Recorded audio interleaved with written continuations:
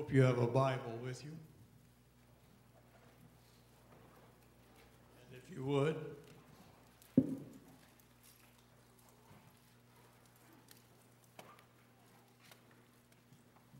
open it unto the book of Psalms, Psalm 121. And hear these words of King David. I will lift up my eyes into the hills, from whence does my help come? My help comes from the Lord who made heaven and earth. He will not allow your foot to be moved. He who keeps you will not slumber. Behold, he who keeps Israel shall neither slumber nor sleep. The Lord is your keeper. The Lord is your shade at your right hand. The sun shall not strike you by day, nor the moon by night. The Lord shall preserve you from all evil. He shall preserve your soul. The Lord shall preserve your going out and your coming in from this time forth and even forevermore. This has to be one of my favorite psalms, and yet I would say that it is often one of the most misunderstood of psalms. Yes, you all know that I was raised in the mountains. And I love the mountains. Yesterday, Elizabeth and I were out for a little while, and we were up the other side of Danville, and we looked, and you could see those beautiful Blue Ridge Mountains off in the distance. And that is such an awesome sight. And yesterday was one of those days when the atmosphere was just right, and you could understand why they were called the Blue Ridges, because they were this deep, beautiful shape of blue. And yet, the mountaineers amongst whom I was raised often quoted this wrongly. They got hope from it, and that hope was in the right place. But they would reflect to say, I lift up my eyes to the hills, and as though that was the point of worship. But actually, that verse is not about looking to the hills for your source of hope. You see, this psalm was written as David was wise enough to know that some of the people that had moved into their land, even maybe some of his court's wives, had gone out to the hills around Jerusalem to build what they call ashrams. Those hills, you would go by them, and you still see them in India. You go by them and they'll have posts up with different colored ribbons on them, and sometimes even wooden idols. And those were places where people went to worship idols. So David is really offering a critique here. He's saying, I lift up my eyes to the hills. He has envisioned these very centers of false worship, and he says, I lift up my eyes to the hills. From whence does my help come? Does it come from them? No. He says, my help comes from the Lord, who made heaven and earth. And then he goes on to tell the people, and you know, even down to today, God's holy land, his holy people have never lived without threat. Have you ever noticed that? Throughout the entire course of the history of God's chosen people, they have never lived without threat.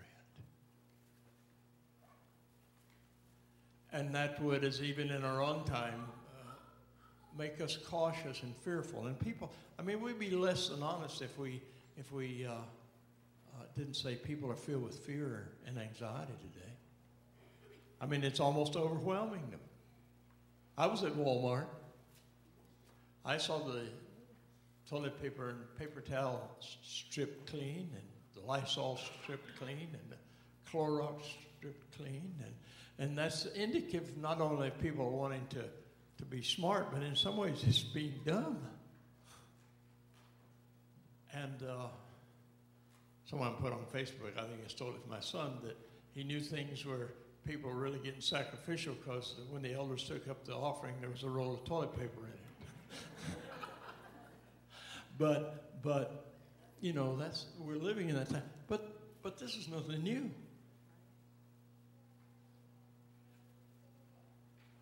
Let's see. Adrian, you're old enough to remember the Cuba Missile Crisis, aren't you?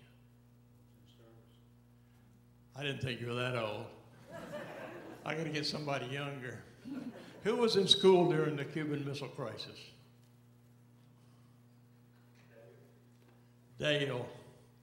Dale, you remember what we were told. Get under the desk, as though that were going to help against a nuclear bomb. But those that lived through that, for about 4 days, there was a profound fear. A profound fear. And it was a fear well-founded. We all have periods of fear. Sometimes it's just personal. Sometimes it's a corporate fear like we're experiencing now, the whole population. But where do you look? Where will you look in this time and in every time? Where will you look? As I was telling my son, told me this morning, he said, Dad, I just want you to know I'm probably going to come down with the coronavirus. Because I treat patients that are very, very sick, and I know that those people that are on dialysis and other things that come down to that disease, well, all of them will come to my floor. So I just want you to know that, Dad. He said, Dad, I'm going to wash my hands. I'm going to use sanitary washes and oils. He said, but above all, I'm going to trust Jesus. And regardless if we face this disease or anything else, you know, we all live with the reality of danger and death. Probably about 10 to 30% of the population of America in the United States, as we project it now, will come down with this virus. America's all uptight about it. But you know what? Unless the Lord comes back, 100% of everybody in America is going to die.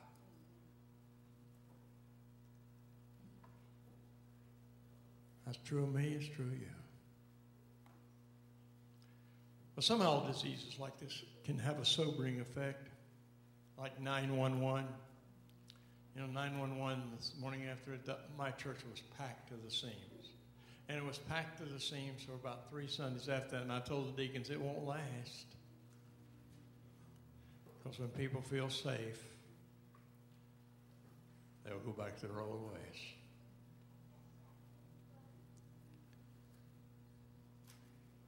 Where will be our help in this time?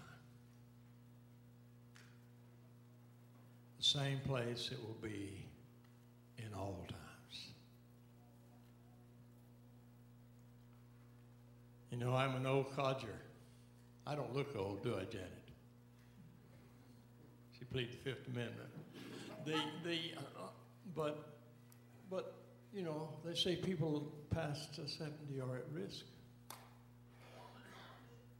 Maybe I'll be one.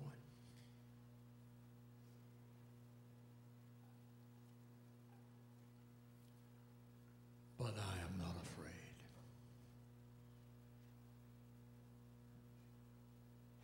For I know the source of my help.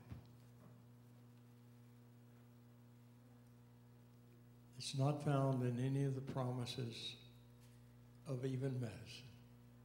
And they are great, and I appreciate them. It is not found in anything other than the true and living God who made heaven and earth. And the wonderful thing for those of us who are believers, we know that we know him just not as the creator. We know him as the Savior. We know him as our friend above friends. We know him as the one who will always keep us. So in times like these and in all other times, where do I look? Where do you look?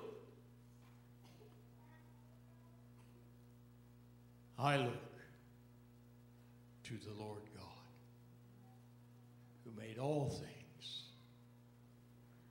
and will not suffer my foot to be moved.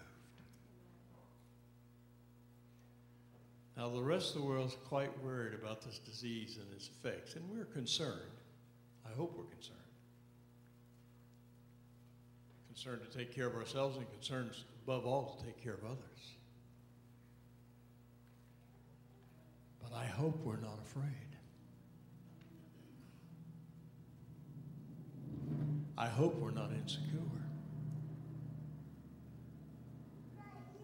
I hope that we can look to God with confidence. How was it?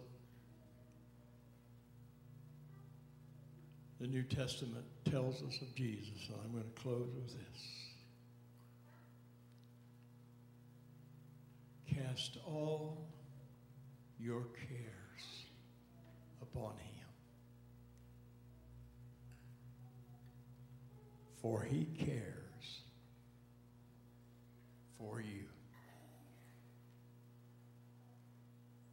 That's about the King of Kings, the Lord of Lords, the absolute sovereign one who knows your name, who cares for you. We know where to look, don't we? Unto the Lord.